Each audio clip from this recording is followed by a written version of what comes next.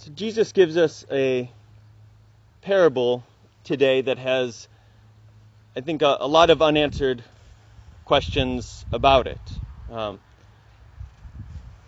The first question is, why did the first son that he went to, say he would not go to the vineyard? Why did he change his mind? We don't know. Now, maybe he said no because, well, he didn't want to. He didn't feel like it. He had a hard day already. He had something else planned. Maybe he thought it was unfair. Why is Dad asking me and not that shiftless brother of mine? Maybe it was, I don't know. Just woke up on the wrong side of the bed, feeling ill. Should be a legitimate excuse for not going to work, So it's a mystery. We're not told. We're also not told why he changed his mind. Just that he did. He said he wouldn't go, and he went. And we're presented with a similar mystery with the other son as well. Why? We don't know why he said yes. We know he said yes. Was it because he really intended to do it? And maybe got lazy later on, but he really intended to do it, or he wanted to look good, or just appease his father till he could get away and go off to that party he was planning. We don't know. We don't know what happened. All we know is that he didn't go. So in one sense, it seems kind of difficult to interpret this passage of Jesus, because with all these unknown questions about why one brother said he would and then didn't, and the other brother said he wouldn't but did, what's the lesson for us in here and all that? Given all these open questions, how do you draw a lesson out of this? And Jesus is silent. Jesus is silent. He does not give an explanation of the behavior of the two sons. And I think in a way that is the answer. If Jesus wanted us to know more, he would have told us. He's the Son of God. He knows what he's doing. It's kind of a basic proposition of Christianity. So, given that he didn't tell us these things, it's left open for ourselves. But the one thing Jesus does tell us is the difference between the two sons is in the action that they ended up choosing. One choosing not to work, one choosing to work. And each saying the opposite of what they intended to do. That's all he gives us. And I think that in itself is the lesson. So what do we do with that? Well, I think I think any of the possibilities that I mentioned of why the sons didn't do it actually could be a lesson for us. I think part of the reason Jesus leaves the gospel passage open is so that it can speak to us wherever we're at and whatever we're struggling with, And I think one of the things that one of the possibilities I want to talk about has to do with the idea of feelings and their importance or lack of importance. Maybe the son who said, yeah, I'll go work, said that because he felt like it at the time. It's like, oh yeah, this will make Dad happy, this won't be so bad, I'll go pick some grapes, whatever, it'd be fine. So he felt like doing it, and then he didn't feel like doing it, for whatever reason, and so he decided not to.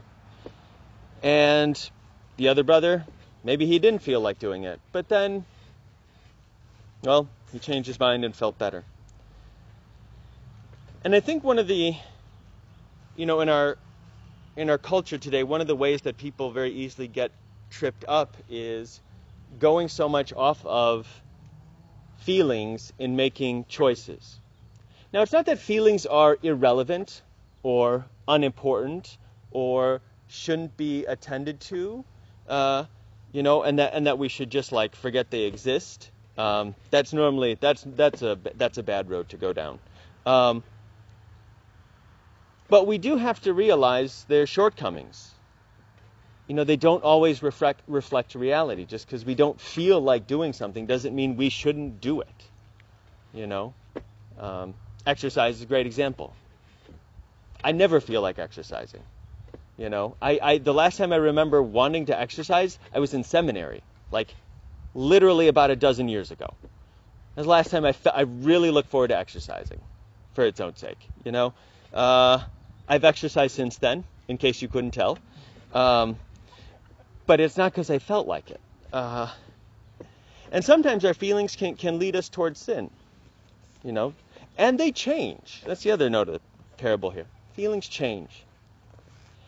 And so if we're going to be serious about our relationship with Jesus, and really about any relationship we have in life, I think we have to be prepared not to let our feelings be in charge.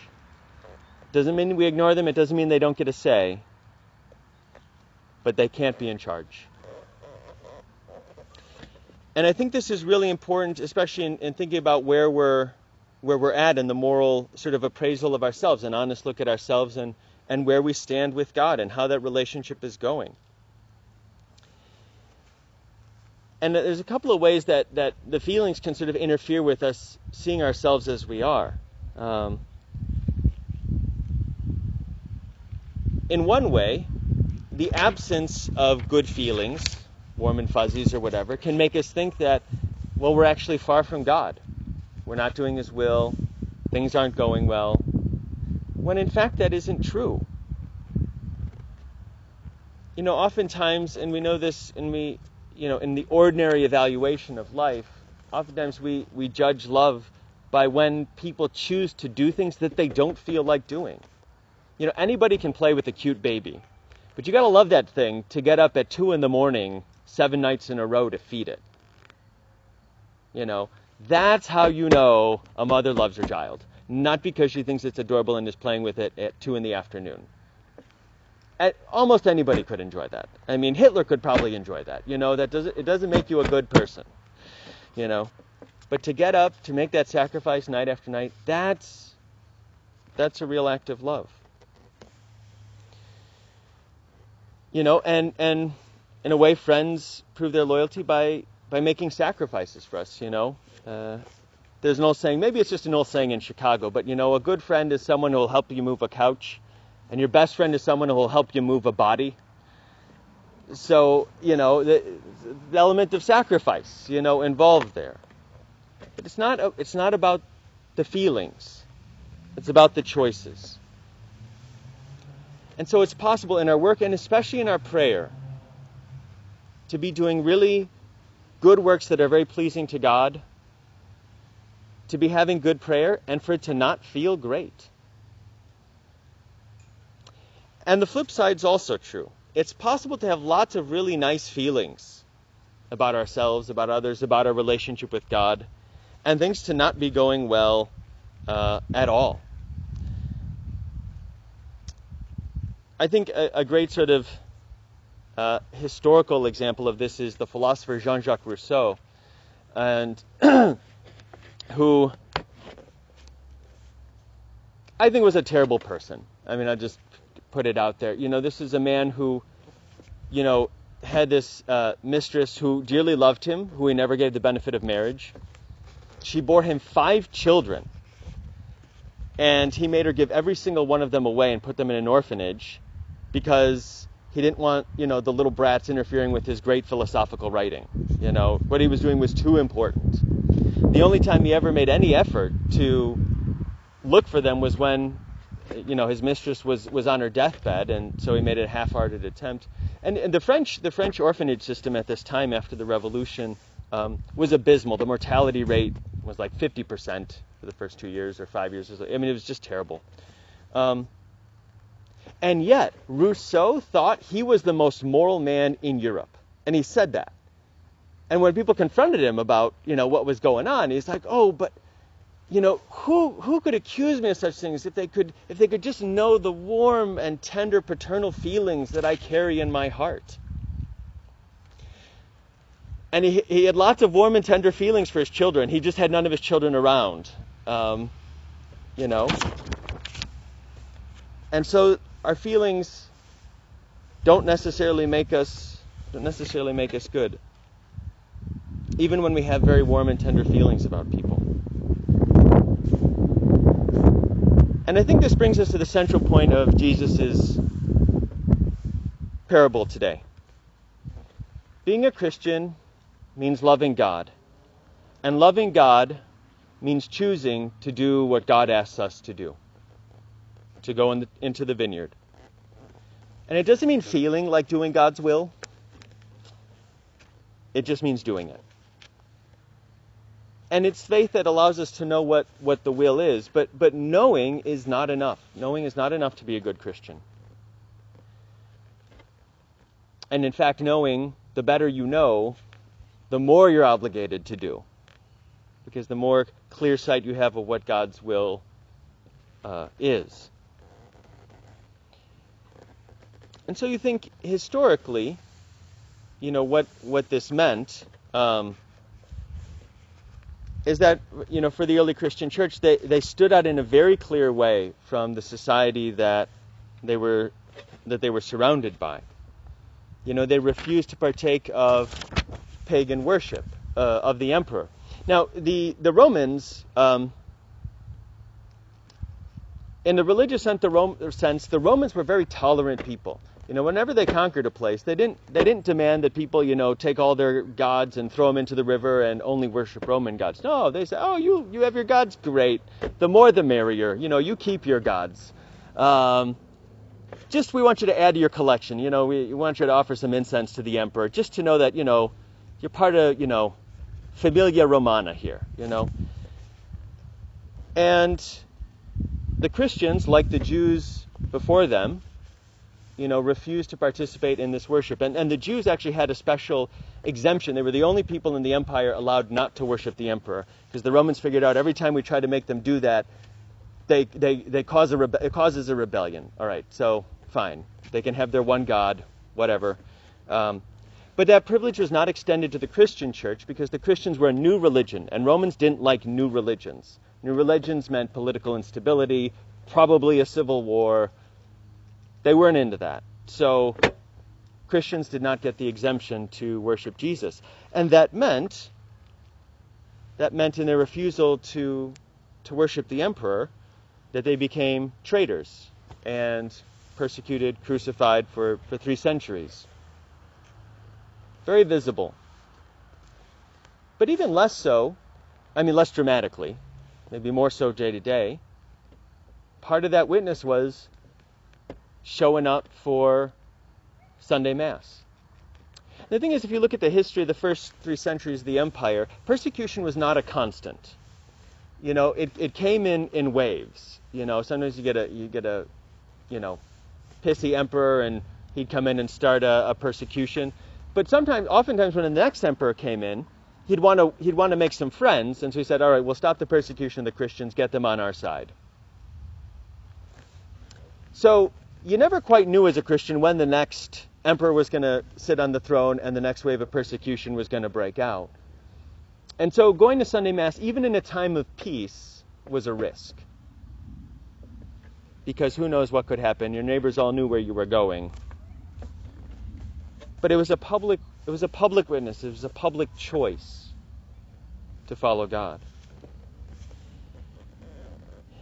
And then there was what I'll call another aspect, I think what I would call familial morality.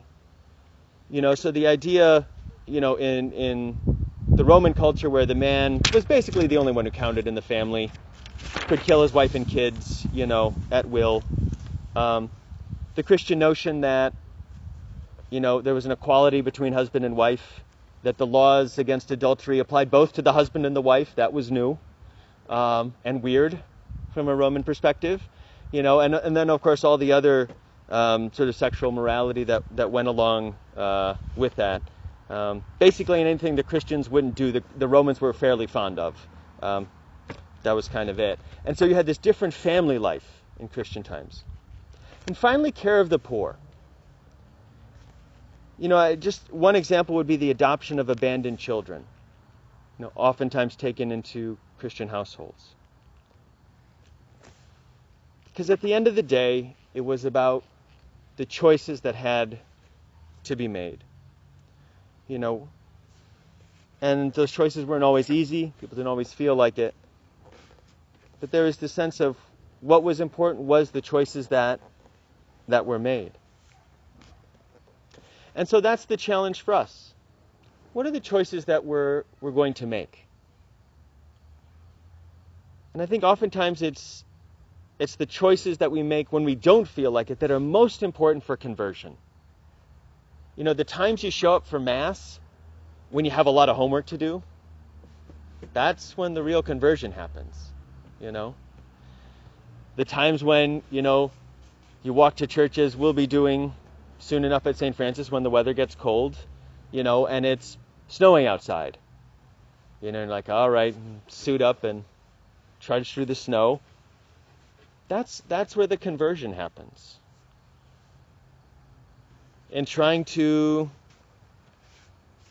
be nice to, say nice things about the people that we don't like. That's where the conversion happens. And that's when we do the Father's will and draw closer to the Lord. But one final point I want to make is we have to keep in mind that doing God's will is, first of all, God's work in us and not our work. You know, we're not Pelagians. We don't think we can earn our own way to salvation just by our own force of will. If we're going to be like the good son who eventually went out into the vineyard, God's going to have to help us. And that, at the end of the day, it's not possible to live Christian life without grace. When I was growing up, I don't know if you guys are familiar with this, but when I was growing up, you know, usually around Christmas time, there was a sort of ad campaign that would be put on, I think normally in Washington, D.C., by the local atheists there. And it was the campaign that said, you know, like, people can be good without God.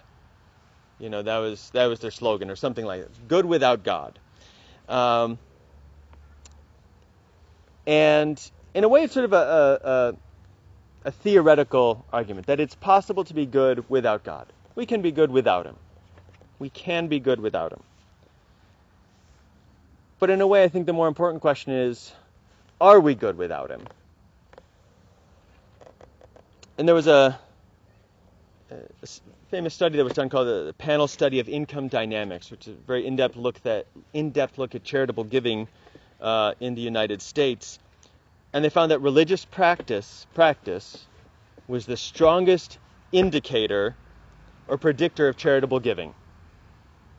Those who spent time to worship God and be in His presence were also the people who spent time and money and talent to help other people.